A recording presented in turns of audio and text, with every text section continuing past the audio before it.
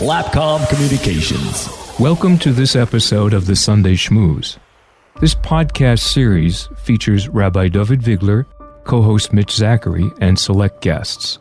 Rabbi Vigler was ordained in 2004 in Melbourne, Australia, and spent the next 10 summers learning, teaching, and sharing the concepts of Chabad Lubavitch movement in places like Kyoto, Luxembourg, and Eindhoven. Rabbi Vigler and his wife, Rebbetzin Chana Vigler, have been married for 14 years. They have 8 children. Rabbi David Vigler is one of nearly 5,000 Chabad Lubavitch rabbis around the world. Together with Chana, they work 24/6, serving their chosen community, Palm Beach Gardens, Florida. Rabbi David Vigler and Rebbetzin Chana Vigler are on a mission: connect with every Jewish family and share the meaning and message of life as seen through the lens of Kabbalah, the Hasidic movement, and the teachings of the Rebbe. Coming right up after Yom Kippur with very, very little time to prepare is the most beautiful, colorful, natural holiday, the festival of Sukkot. The word Sukkot means huts or pergolas, maybe gazebos. That's what it means. It means outdoor living spaces where we literally build ourselves little huts, little shacks, where we move out of our homes, out of our multi-million-dollar homes, our air-conditioned and insured structures with all of their structural engineering. We build these little shanties and we move out. We have our meals over there. We socialize over there. Many people even sleep in these huts for a whopping 8 days. Florida, it's not always the easiest. In September this year, it's a little, maybe a little hot, a little muggy, maybe a little rainy, a little wet, but we do it out of love. We fulfill this extraordinary mitzvah of building the sukkah on the 4 days that stand between Yom Kippur and the beginning of the festival of Sukkot. I just want you to picture the scene here a moment, Mitch.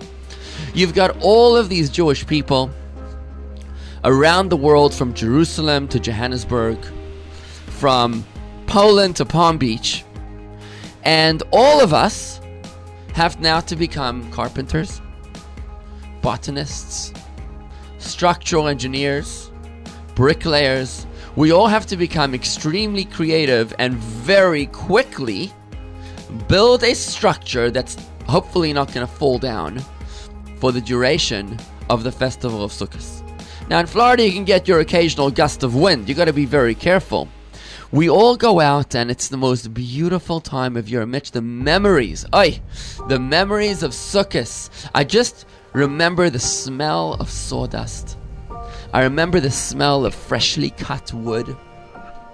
And most importantly, my memories of preparing for Sukkot is probably the one time a year when our family, my 4 brothers, my 4 sisters, and my father gathered together on one massive project. We all had to work in tandem. My father built the sukkah out of these huge logs of wood. They were about 10 inches in diameter, and they were about 15 feet long. No, not 15. Maybe they felt for an 8-year-old, they felt like 15 feet long. They were probably 8 feet long. And we had to work in tandem as my father would nail in the brackets in the corners. We had to hold these poles in place for what felt like hours. I was an 8 or 9-year-old, holding up these poles, feeling so important. Because here I am, together with my family. I felt like I was building a temple for God. I was building our family sukkah. This was such an important experience. It was like going camping with my family for a whole week, just that we didn't have to go out far away where there's no bathrooms. It was right next door to our house. We had this beautiful porch, this balcony where we lived out there in Springs, South Africa. A 2-story house and the big porch on top of the garage. So we built our beautiful sukkah out there, and this to me was my palace. We had built this with our own hands in those 4 days between Yom Kippur and Sukkot. It was a place that we as a family had built. It was like our offering before God. And what I've described to you, Mitch, is only the walls. I've described to you the pillars, the poles from which we made the basic structure. The actual walls were made out of this sack-like material, which was breathable. But the roof of a sukkah is very unique. You see, the walls can be made out of anything. You can make them out of sack. You can make them out of tennis court material. You can make them out of wood, metal, cement, concrete, whatever you want. But the roof of a sukkah, the ceiling, must be made out of foliage, natural foliage, anything that grows in the ground, which is disconnected from the ground. So you can't build your sukkah underneath a pergola with a grapevine growing on top if the grapevine is still connected to the ground. It's got to be cut foliage. Typically, we'll take palm branches, those huge leafy branches, chop them off from the trees and lay them on top of the sukkah. The memories are starting to come back to me. You can just imagine that smell, the smell of those evergreens that they use up north in New York and the Northeast, or the smell of the palm branches. And you got to be careful not to prick your finger. It always happens. Every year you got to prick your finger somewhere in one of those sharp needles, of the pines. But that prick of the finger, that was my sacrifice to God. This was my commitment. Every bruise and every scratch that I received when I was building that sukkah was a badge of honor that I would wear in my commitment to God. And to this very day, it's with my own children such a beautiful tradition that I pass on. My kids are so excited to build the sukkah together as a family, and I go out of my way to make sure that even my 3 and 4-year-old are able to participate, whether it's the collecting of the foliage in the backyard or holding a string up. They are standing in the hot sun and they're sweating for a few minutes, and my daughter will bring out, cold lemonade filled with ice, where everybody's experiencing the construction of the sukkah together. It's such a powerful bonding family experience with so many beautiful smells and sounds. Every drop of sweat, Mitch, is worth its weight in gold when it comes to our merits before God. Because every drop of sweat that you sweat in building the sukkah, in doing any mitzvah, is considered part of the actual mitzvah, right?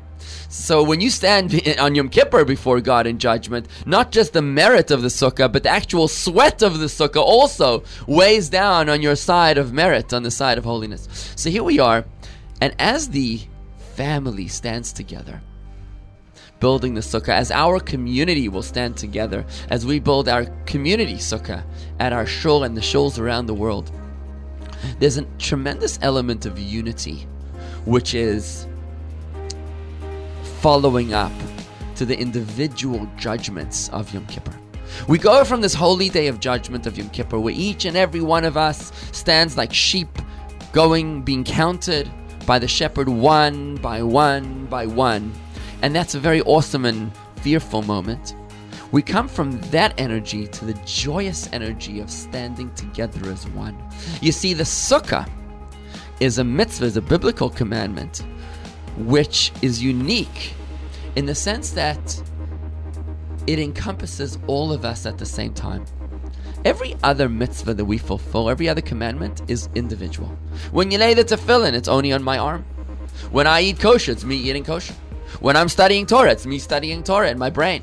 Any mitzvah, any commandment that I do is a personal commandment. But the one mitzvah that really encapsulates a community, the unity of the people, the Jewish people together, is the mitzvah of the sukkah, where we all are enveloped, we all are submerged inside of the sanctity, the holiness.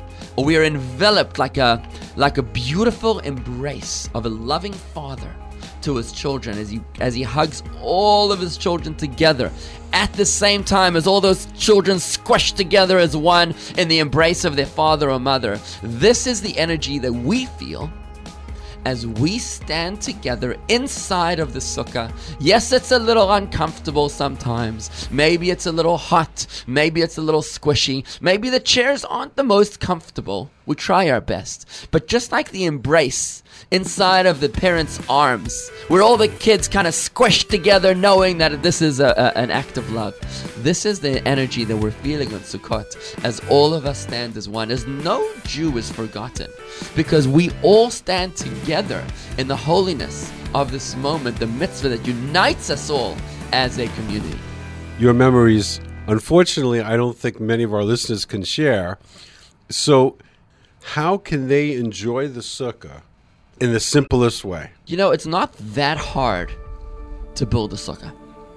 There are certain minimum requirements. It's you could literally take a fridge box and just cut off the top and put some foliage over it. Cut foliage, natural grown, and you've got a kosher sukkah. Obviously, you might not be able to invite 12 guests into a fridge box, but think of it as a family project. Think of a project that you can do with your children and your grandchildren, because I want you to think about your Zadie and Bubby. Do you remember building a sukkah as a child, Mitch? No, I lived in the city. Do you remember we went to the seeing shul. sukkahs? Did you see other sukkahs? Yeah, of course. Neighbors' sukkahs? No. I'm a city kid. Nobody had their own sukkah. Nobody had their own sukkah when you grew up? No, we went to the shul. Mitch, I feel bad for you. I actually feel bad for you. This is such a beautiful moment of passing the torch down to the next generation. Well, that's why I'm saying that your wonderful memories sound great. These are some of my But to my people most like me priceless. that grew up in the Bronx or Brooklyn, and we lived in the city. You couldn't just build a sukkah in the middle of Brooklyn or the Bronx. Well, you could. I remember when I lived in Brooklyn, when I was first married, we built a sukkah on our fire escape. We built a sukkah on our fire escape, but it was the highest level of the fire escape. And right there, just outside of my bedroom window, first year of marriage, I built a little baby sukkah, which was just good enough to fit my wife and I. A little cramped, but we had a beautiful experience. And I want to encourage our listeners to consider building your own sukkah. You can buy prefab sukkahs these days. They'll ship it to your door. You can really... it's so easy to have them shipped to your door. You can have this building experience. Invite your grandkids over and say, hey, we're building a sukkah this year. Explain to them what this beautiful mitzvah is about, and you'll see how much joy you'll get from doing this exercise with your children, with your grandchildren, with camping out, glamping out, really, the glamorous clamping, where it's near home and it's not so terrible, not too bad out in the woods, and you're able to experience this construction together with your children to be able to have this wonderful bonding of the generations experience and pass on to them the teaching of what the sukkah represents, which is the unity of our people, the importance of how every one of us is incorporated in the embrace of a loving father, the embrace of a loving mother, and the message which the theme of sukkah carries for all of us as a Jewish people, because there's another very powerful message here in Sukkot. In addition to the mitzvah of building a sukkah, there's a completely different element at play as well, which I have to share with you, Mitch. You see, in addition to those 4 days between Yom Kippur and Sukkot being construction days, we also have to become botanists. Why? Because during the festival of Sukkot, there's another biblical commandment which commands us to buy 4 species of fruit, to tie them up together, and to make a blessing on them each and every day of the Jewish holiday. This is the mitzvah of the lulav and the etrog. And I just have to describe to you what this is like. You see, the lulav is a palm branch. It's a palm branch which is closed up, a fresh, young baby palm branch, which doesn't have its leaves opened up yet. It still is bound, with the leaves all pointing upwards in the same direction. That's the palm branch. Then we get the etrog, which is a citron. It's a cousin of the citrus family. So it's not a lemon and it's not an orange. It's a citron, which is a totally unique fruit. Grows primarily in Italy. And it's got to be very carefully grown. It's got to not be a product of a graft or a blending with other citrus fruits. It's got to be certified, as a purebred citron fruit. And then it looks a lot like a lemon, though. And it's got like a little thing sticking out of the top of it, like a little a little bump at the end. And then there's 2 other elements. We buy 2 willow branches. Little willow branches. They're about a foot tall each. And we also buy a minimum of 3 myrtle branches. The myrtle, they come in where the leaves grow in triplicate. They grow in groups of 3s. And those are the myrtle branches. Also, we buy about 3 of them, about a foot long each minimum. And these are the 4 fruits. Now, when we buy these fruits and we buy them together, they're biblically commanded to us to take these 4 fruits, the myrtle, the willow, the palm branch, and the citron, to tie them together and to make a blessing over them on this beautiful festival of Sukkot each day of the festival. when we buy these fruits, it's not just good enough to pick up any 4 fruits. Like anything we do for God, it's got to be the best. It's got to be beautiful. It can't just be one that we pulled off the shelf.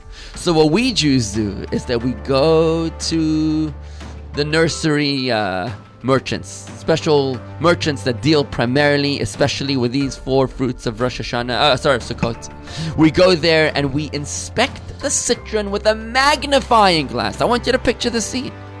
Rabbis from all directions coming in, all hours of the day and all hours of the night. Remember, there's only 4 days between Yom Kippur and Sukkot. They're coming literally, I remember going with my father midnight. We just finished building the sukkah.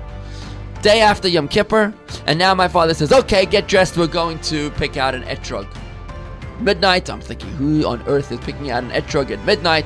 You come in, you can already smell the aroma, that beautiful aroma of the citrus from the parking lot, full of cars, midnight, right? Everybody's there, and everybody's there with their magnifying glasses, combing the etrog, looking for a tiny blemish, because if it has a tiny hole, it's already not kosher.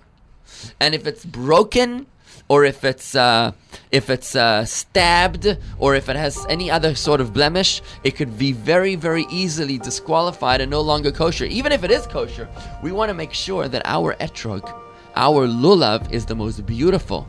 As we bring an offering to God, we want to make sure that we will bring something that's beautiful to God. You don't just bring old stuff, right?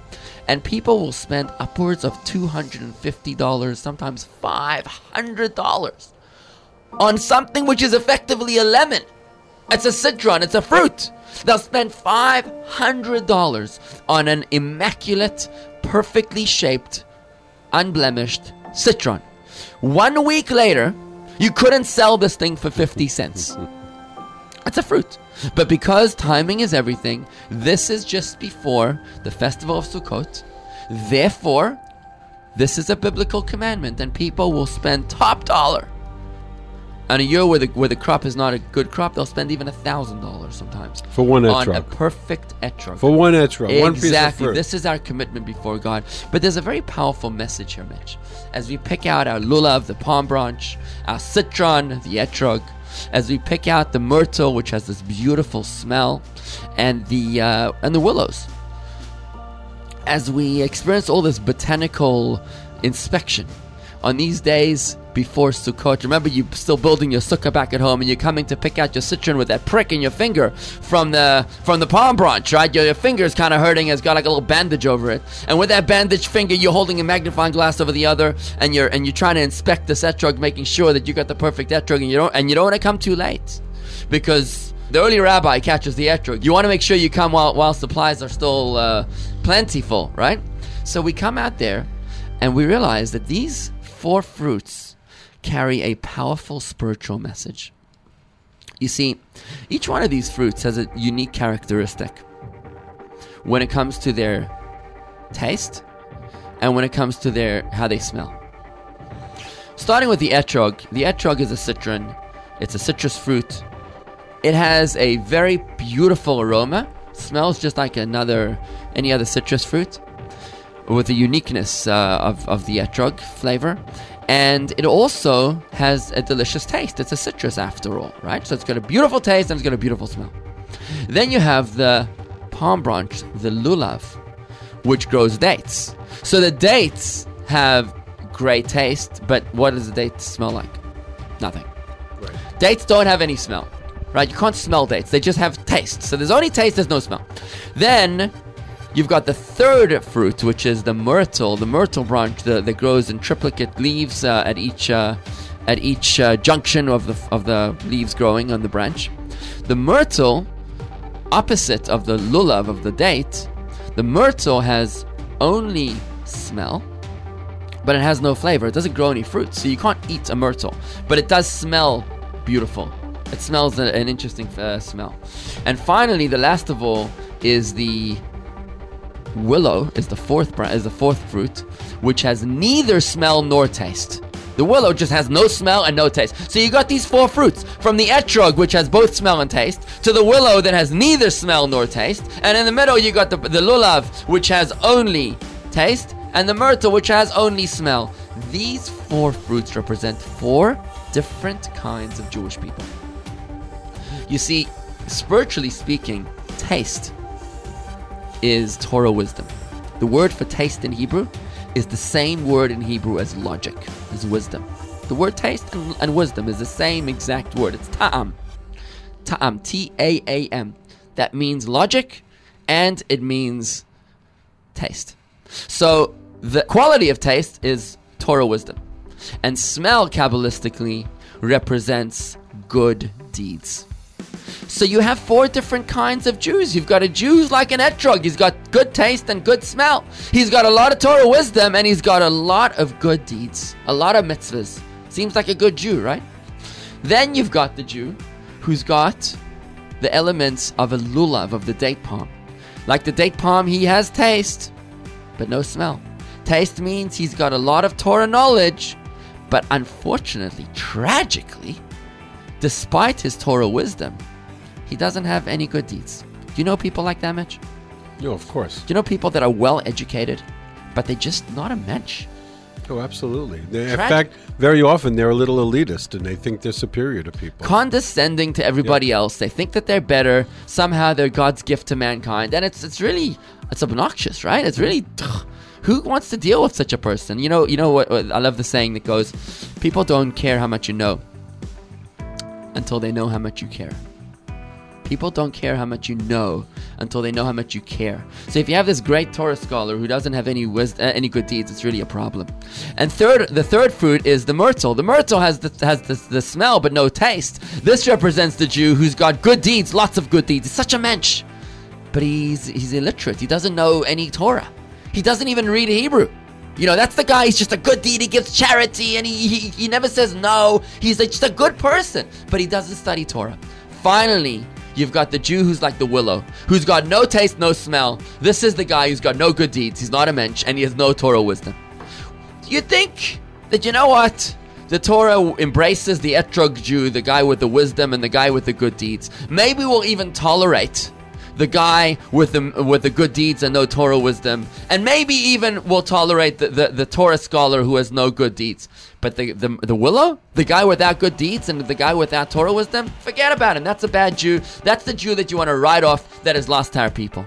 The message of Sukkot is no. We all have to be standing as one in order to fulfill the mitzvah. If you want to fulfill the mitzvah of the lulav and the etrog, you have to take 4 different species and bind them together as one. You can't have 4 citrons together to fulfill the mitzvah. 4 perfect fruits will not make the cut. You need to have 4 different fruits, ranging from the perfect Jew to the most imperfect Jew. And you bind them together as one and you say, thank you, God Almighty, for having sanctified us in your commandments. Thank you, God Almighty, for having chosen us to be your bride, to be your chosen nation.